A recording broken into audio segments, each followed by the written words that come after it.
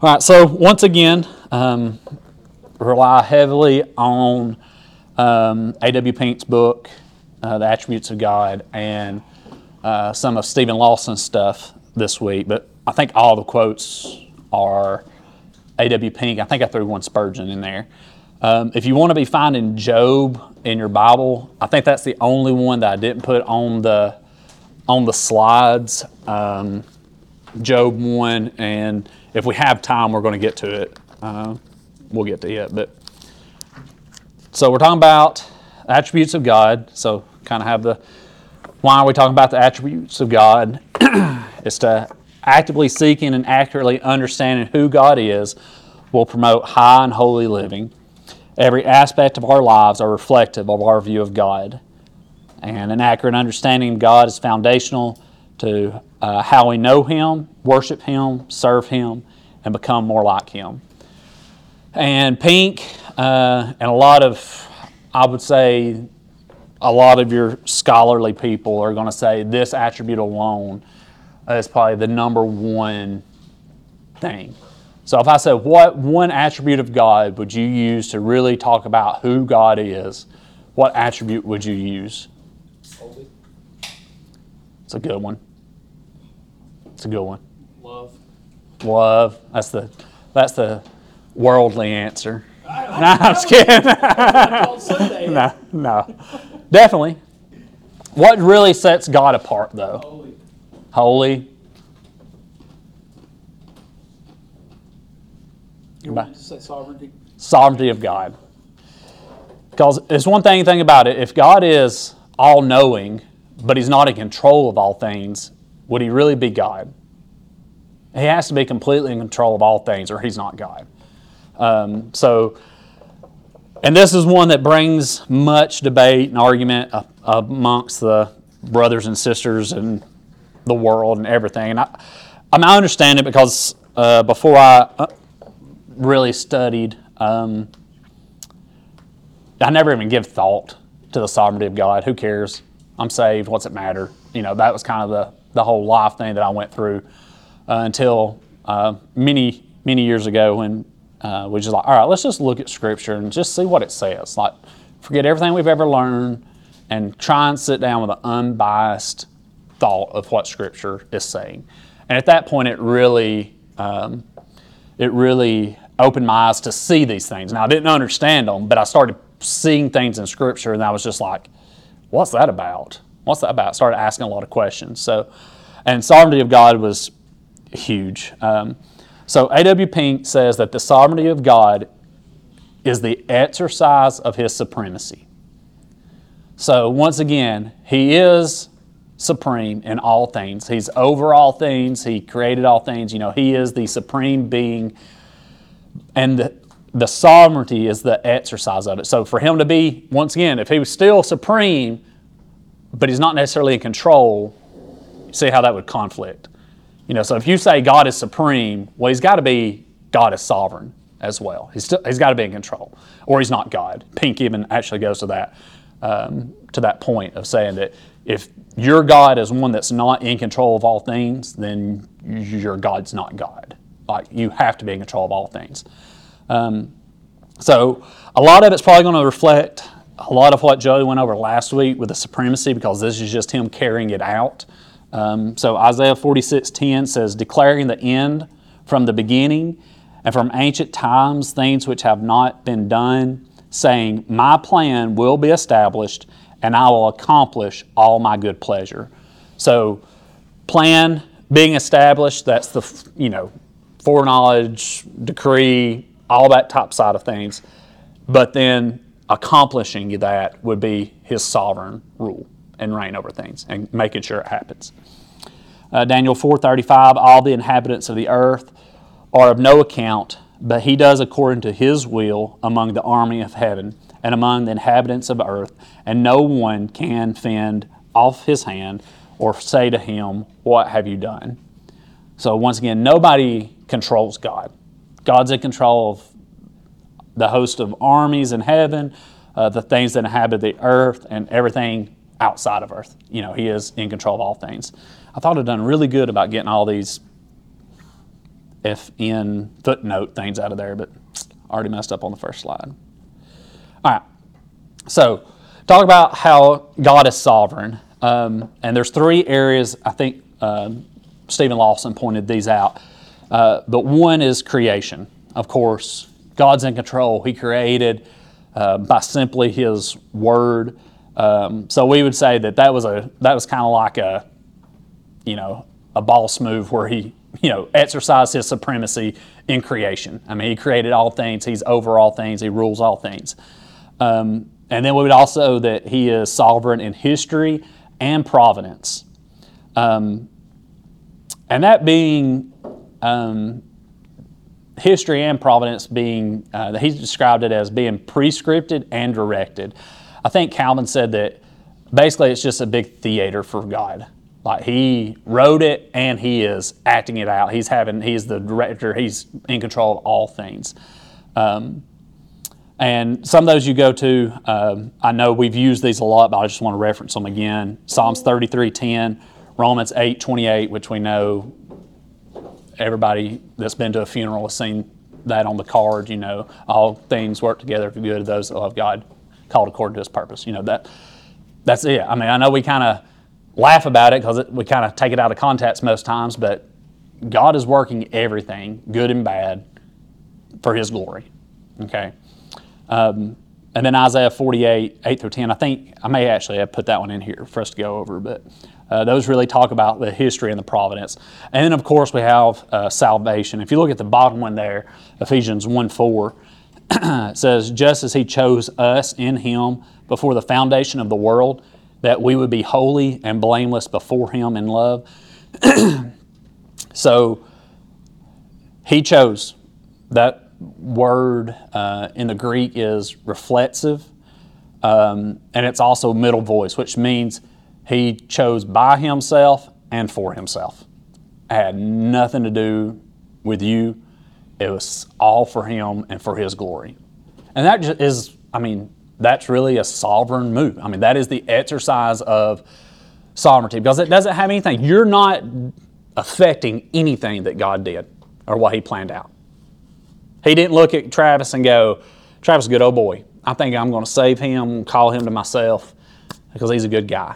No, He said, Travis is mine because I want him to be. That's it. Don't care, Travis. You're going to follow me. Well, he said Travis is a big piece of crap. And I'll show you how it does play out like that in a lot of situations here of, hey, you're mine. And you really don't have the choice, honestly.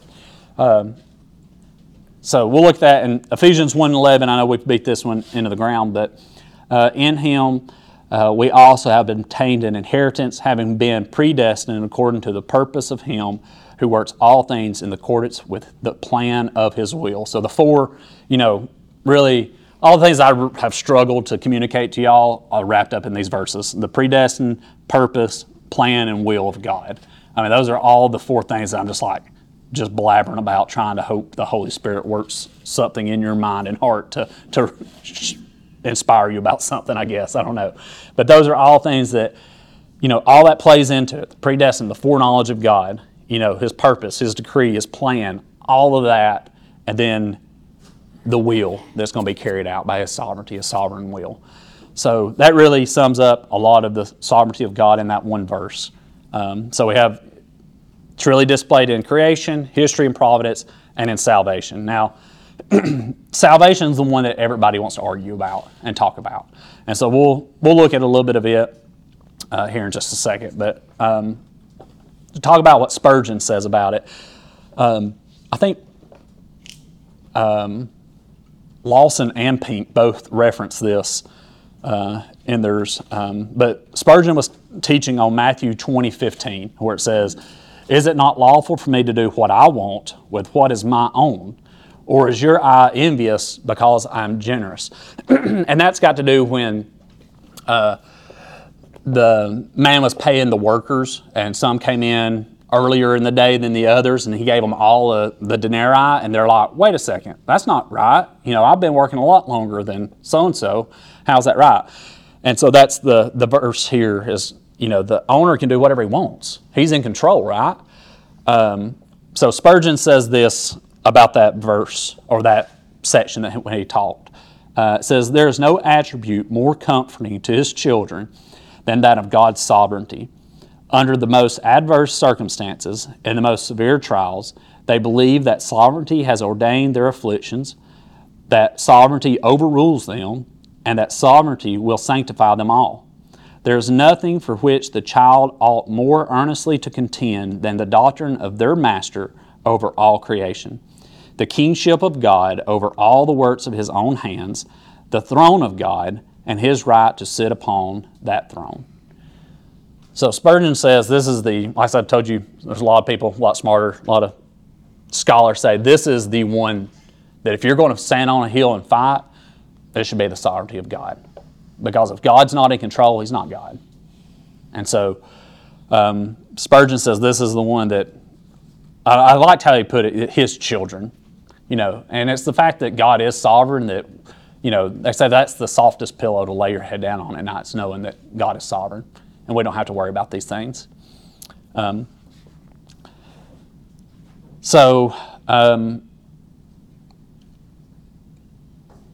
We talked about Romans 8:28, say that all things work together good. So just to talk about, well, a lot of times we won't think about the good things, but that verse is normally used in the negative context. So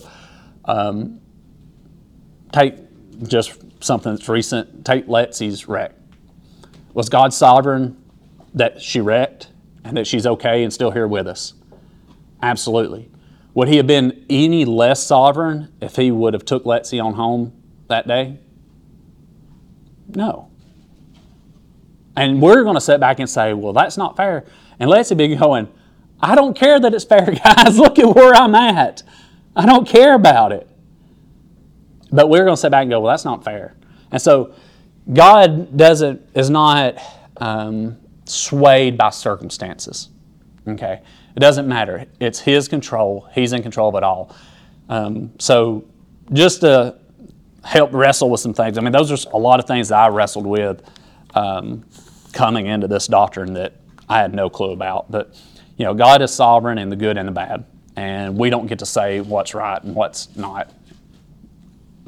Psalms 135 sits really, or not 135 sits, but I guess 6 through 13 really it encompasses a lot of the sovereignty of God. It says, whatever the Lord pleases, he does.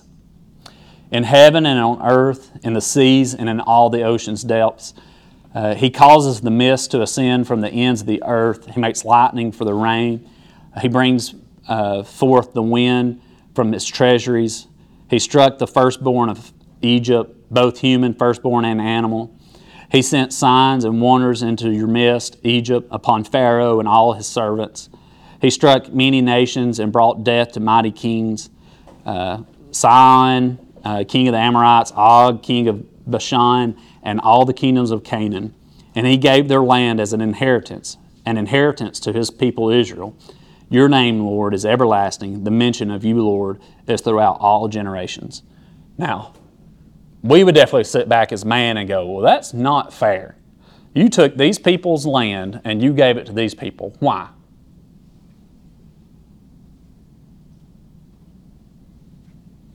Because I'm God. Because that's the way I'm going to work out my sovereign will. You can't understand it when 99% of the time, we're not going to understand it going through the trials and that type of stuff. But once you get on past them, you're like, that makes sense. Now I see how God weaved that into my life, or how God made that work out for his glory. But he says everything, even the mist, the winds, the rain, all that is controlled by God. And we've talked about dealing with the decrees of God and the foreknowledge, and talked about the maverick molecule. There's not anything that's outside of God's control. He can control it to whatever he wants to, because it is his to control. So Pink says this, yes, dear reader, such is the imperial potentate revealed in Holy Writ, unrivaled in majesty, unlimited in power, unaffected by anything outside himself. It's not up to you. I'm not affected by your emotions. Okay? this God is a God that's in control. He is sovereign, and it's not really for you to ask why. He's God. Why would you ask why? A God that's loving enough to have His Son crucified for your sins, why would we ever ask God a question? All we should do is say, holy, holy, holy, like the angels. I mean, we are no right to ever question God. Because I know we go through this life, and don't think that I don't ever do this or anything like that, but we go through life because it's our life, right?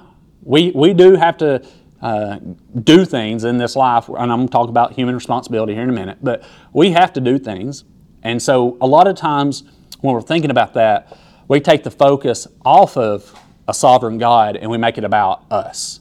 And that's where we get in trouble a lot of times. If we could just keep our eyes on sovereign God and His will, that's the road we need to stay on.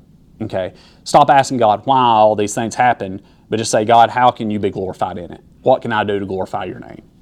And just move on. We'd be much happier people, I think. So what about man's responsibility here? It says he is unaffected by anything. Pink said that.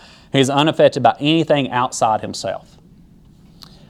So what about man's responsibility? Well, we see both in Scripture. So we do not believe in any way that God is sovereign and human responsibility are two separate things, that they are not. You can't have one or the other because they're clearly in Scripture. Okay, so we kind of have to try with our finite mind and try and weave these together with all the examples in Scripture and the talking of it. But the main thing about man's responsibility is that man's responsibility is based on divine sovereignty, and it's also a product of that sovereignty. Okay? So I'm thinking about those things when we go through this. Talk about creatures here. And Pink talks about a particular footing that God places these creatures on. And it's conditional and unconditional footing. And so angels in 1 Timothy 5:21, it says, I solemnly exhort you in the presence of God and of Christ, Jesus, of His chosen angels, to maintain these principles without bias, doing nothing in a spirit of partiality. Chosen angels. What does that mean?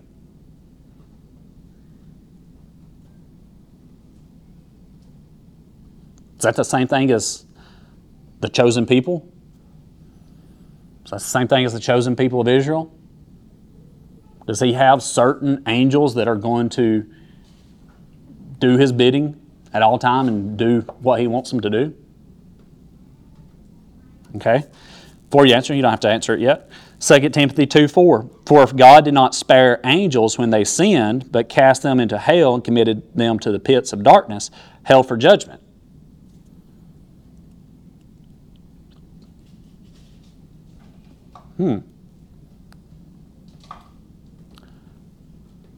So going through this, really just this past time, I really kind of honed in on this.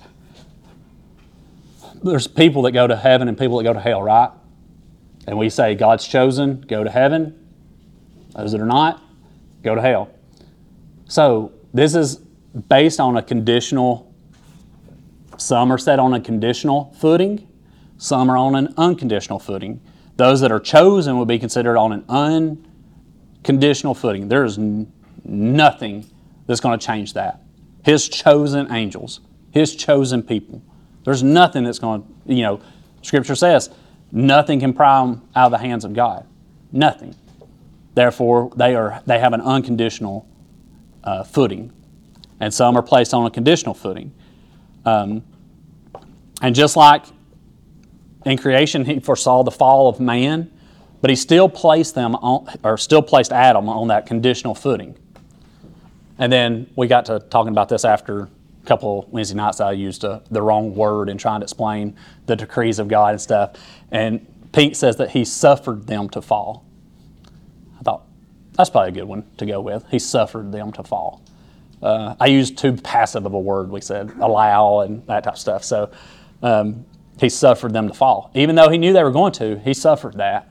And He let it happen. Let it happen. Passive still. It's hard to get around that.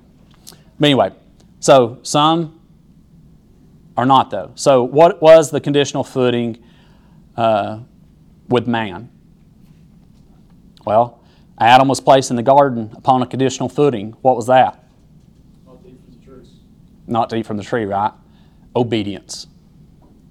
That's the key thing God's looking for all throughout history. It's just obedience. Just be obedient.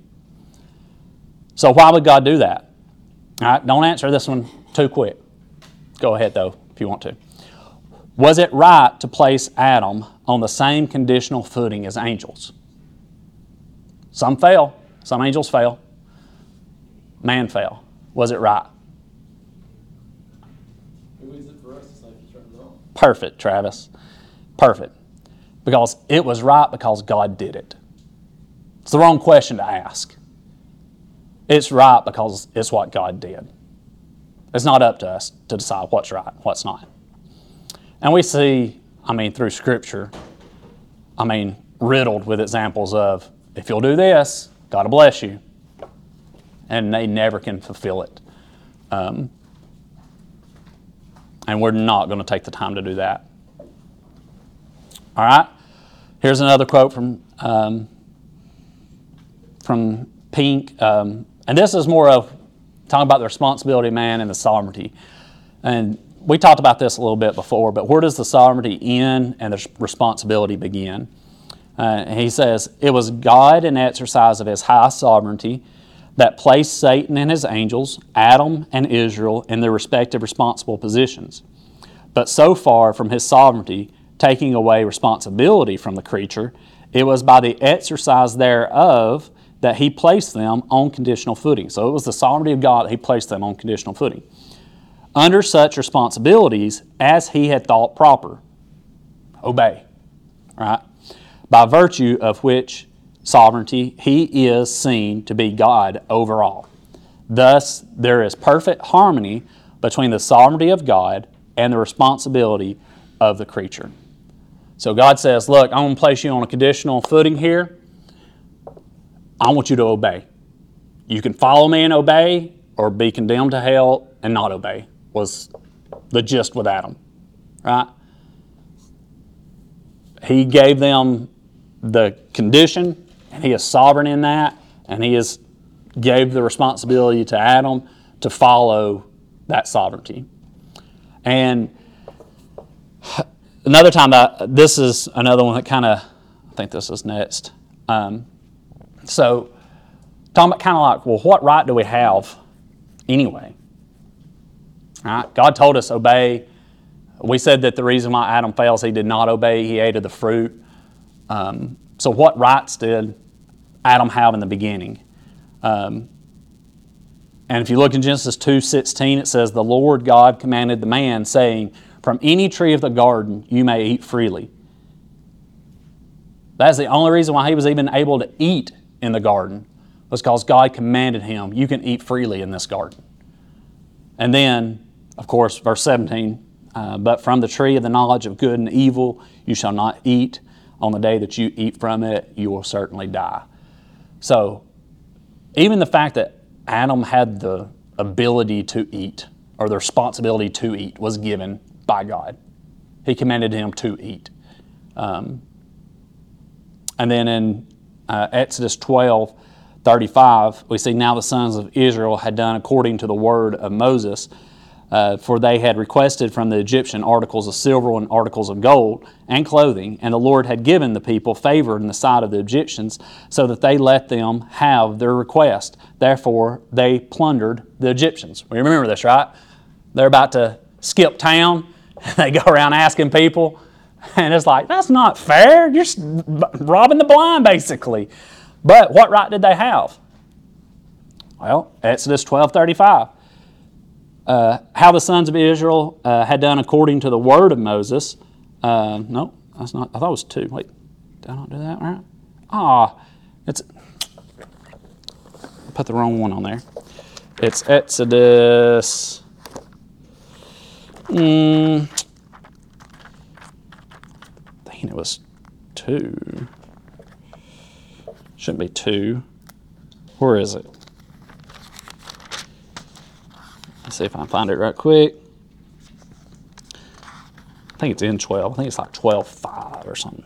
I don't know. No, that's Passover. Let's play.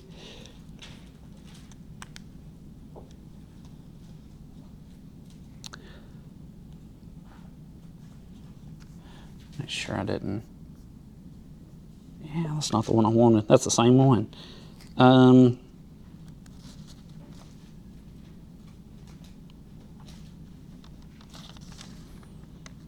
How did I make that mistake? If y'all find it, holler at me. I don't know. Well, what would he? Okay, so what would we be looking for? Where God hardened Pharaoh's heart, maybe? What happened in this verse that we'd be like, why can they do that? You're looking for verse 50. Is it 50? I thought it would have come before it. Maybe it didn't.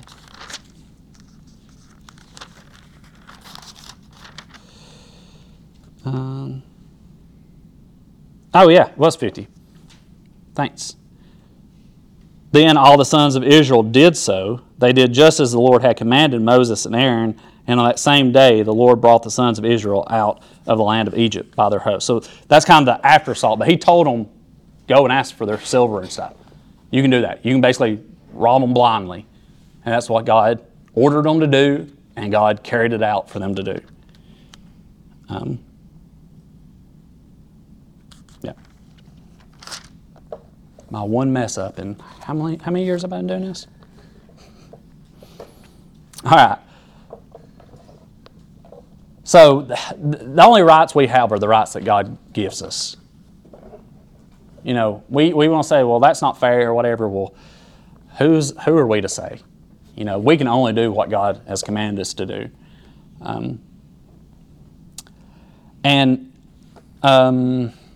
Let's see. We'll go ahead and look at Job right quick.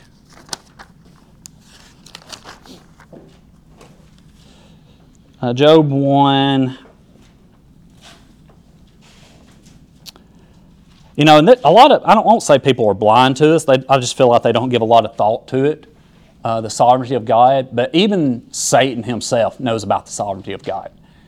Satan, I don't think in any instance thinks, oh, I'm in control. I think I've got this going the way I want it. I've got this in control. Look at verse 6. We'll start at 6. It says, now there was a day when the sons of God came to present themselves before the Lord. Sons of God, probably meaning angels there. And Satan also came among them. The Lord said to Satan, from where do you come? Then Satan answered the Lord and said, from roaming about on the earth and walking around on it. Well, the Lord said to Satan, have you considered my servant Job?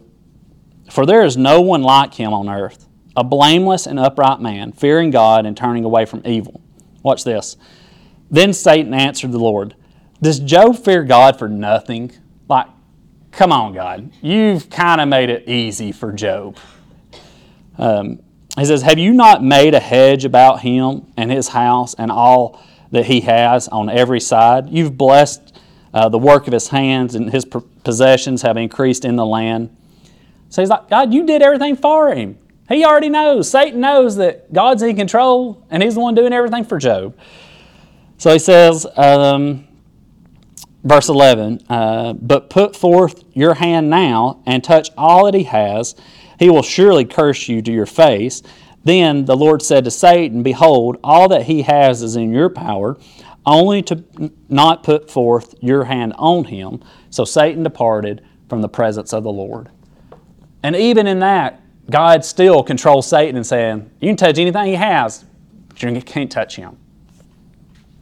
So Satan knows of the sovereignty of God, doesn't question it. He says, God, you are the very one that gives him all of this. You're the one in control of everything in Job's life. And yet, a lot of Christians and people want to say, oh, God's sovereign, but he's not that sovereign. Well, you can't have it. You can't have God being sovereign in some things and not some things. And we want to give him sovereignty over jobs and cars. Oh, God gave me this job. God gave me that car. God gave me this house. But then we don't think God's in control of the very thing that is the most important to Him, and it's His glory and bringing about salvation in man. Why would He be sovereign in the little things and not sovereign in the big things? I think that would be the complete opposite. Say, no, God's sovereign in salvation of people. He don't care what car you drive. I don't know why you think about that. Well, we got it completely opposite because the focus is on us at that point. Saying, oh, it's my stuff. It's me. Anyway, so what about the elect and the angels that didn't fall? Well, they're not on a conditional footing, but they're on that unconditional footing. Okay? Now, here's the one that really didn't think about and really enjoyed looking at this time. Was Christ placed on conditional or unconditional footing?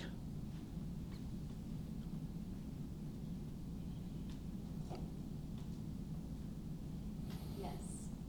He was on one or two. So we would say that God placed him on conditional footing. Okay?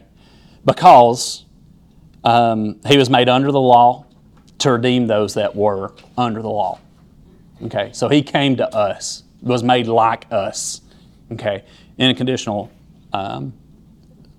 sense. The only difference is Christ fulfills the condition. He is 100% obedient in all things that God calls him to do. So that's the difference. We can't. We never will. Those that are conditional, they're never going to choose God. It's just not going to happen. We're too much about ourselves. We're never going to choose God. We're not going to wake up one day and just go, you know what? I think I'm going to give God a try. No, if God's not working in your heart, drawing you, giving you the gift of salvation, the gift of faith, we're never just on our own going to choose God. It's not going to happen. But Christ did every time. And when we look at it, Christ is going to the cross.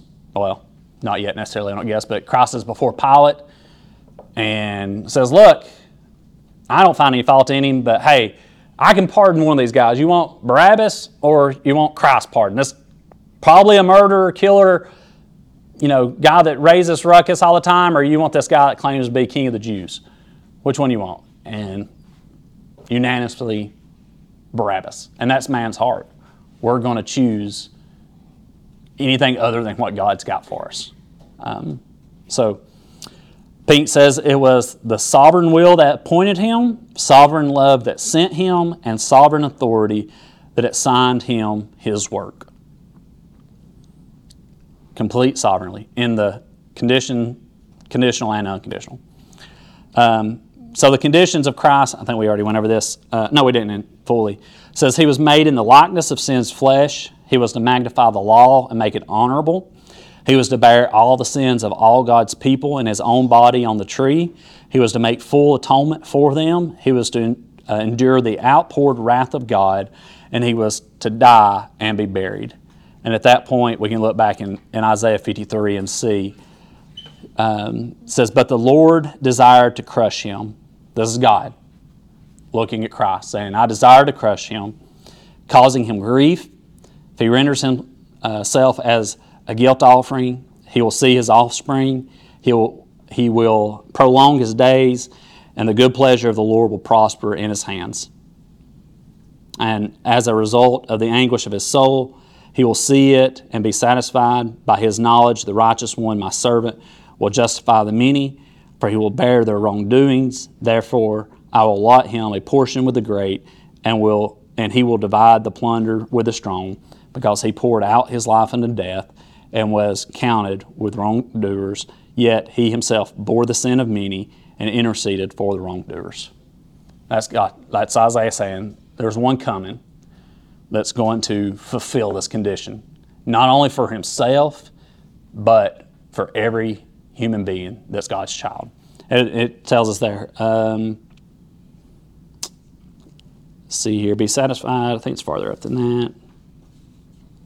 Yeah, he will see his offspring. That's kind of what, you got to think, why is Christ going through all this? Well, him going through the cross and all this suffering, he has this promise of God that says, hey, you're going to be the first fruits. You're going to see all those that come to believe and glorify me. And that's what was the role of Christ, the condition of Christ. If he fulfills it, we're all good. And you can see how it was all on Christ and not on us. Had nothing to do with Cody, thank goodness. So kind of trying to conclude in this, some angels, mankind, and Israel are placed on unconditional footing, and others are placed on conditional footing. In Romans 9:18, so then he has mercy on whom he desires, and he hardens whom he desires. And I'm probably beat this one to death. The potter, what's the pot got to say to the one making him, to use him for good or for evil? Can't. Comes out the same lump. One can be used for high and holy things. The other can be crushed on the ground, trodden on by animals. And it's all up to the potter. And that's the way it is with God. And, we've been blessed to have, I think, that type of teaching around here for a while now, but it's tough. When this is the first time you're running across it, it's almost scary to really sit back and think about the sovereignty of God. And not, we say, oh, he's all powerful. Yeah, but what does that really mean? But to think that he is in control of all things. And once again, we got to talk about, what has he decreed to happen? And how does that work into it? And that's the reason why it's so hard to talk about these things in full, because we don't understand. I don't understand it. I just know what these scriptures have said and tried to make sense of them as much as I can. You got a question? Yeah. Jeremy, listen. So with your Romans 9:18 verse, I was just trying to correlate your unconditional and conditional statement with your Romans 9:18. So would you be saying then that the vessels of mercy are an example of unconditional? Correct. Okay, and then the vessels of hardening or wrath would be Conditional, yeah. because they're not meeting the condition. Right, they're never going to choose God Christ is meeting the condition for the unconditional. Yep. Okay. Christ has met the conditions for the ones that are under the unconditional. Okay. And it's solely up to God. That's it.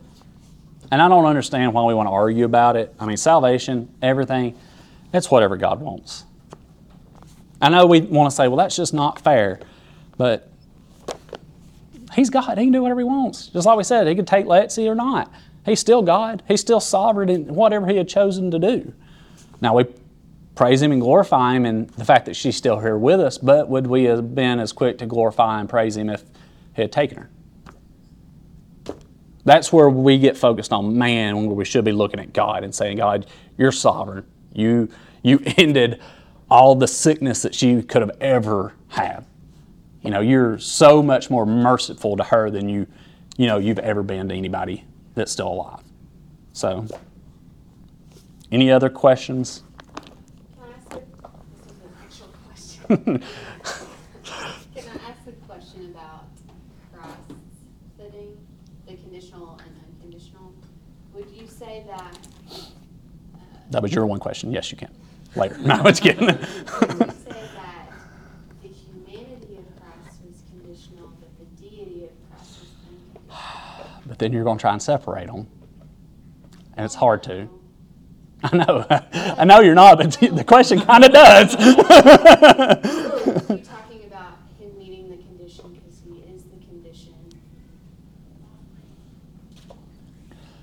Well, going back to what we said earlier about, we don't have the right, with the question you asked Travis, we don't have the right to question whether or not that was right because God did it, therefore it's right. Yeah. Therefore, whatever Jesus does, if he's fully God, would be right. He could commit no wrong. Right. By definition, whatever he did would be considered right. Right. But he does lay out, obviously, some conditions before the man, Christ, shows up. He does meet those conditions back in. The submitting under the law. Mm-hmm. Yeah. Even the fact that God made us all guilty in Adam, that starts off kind of strange to start with. Yeah. You know, but we're righteous in Christ, so that kind of helps. You know. Yeah. I mean, I would much rather live on this side of the garden than me be Adam and me have the choice of just following or obeying and ruining all mankind. Because I know me. I know Cody's heart. It's evil. There's no question about it. I'm going to choose self over God. Do it all the time. Barabbas all the time. And option sin or not, I mean, hopefully more not now than before, but I've chosen sin many times.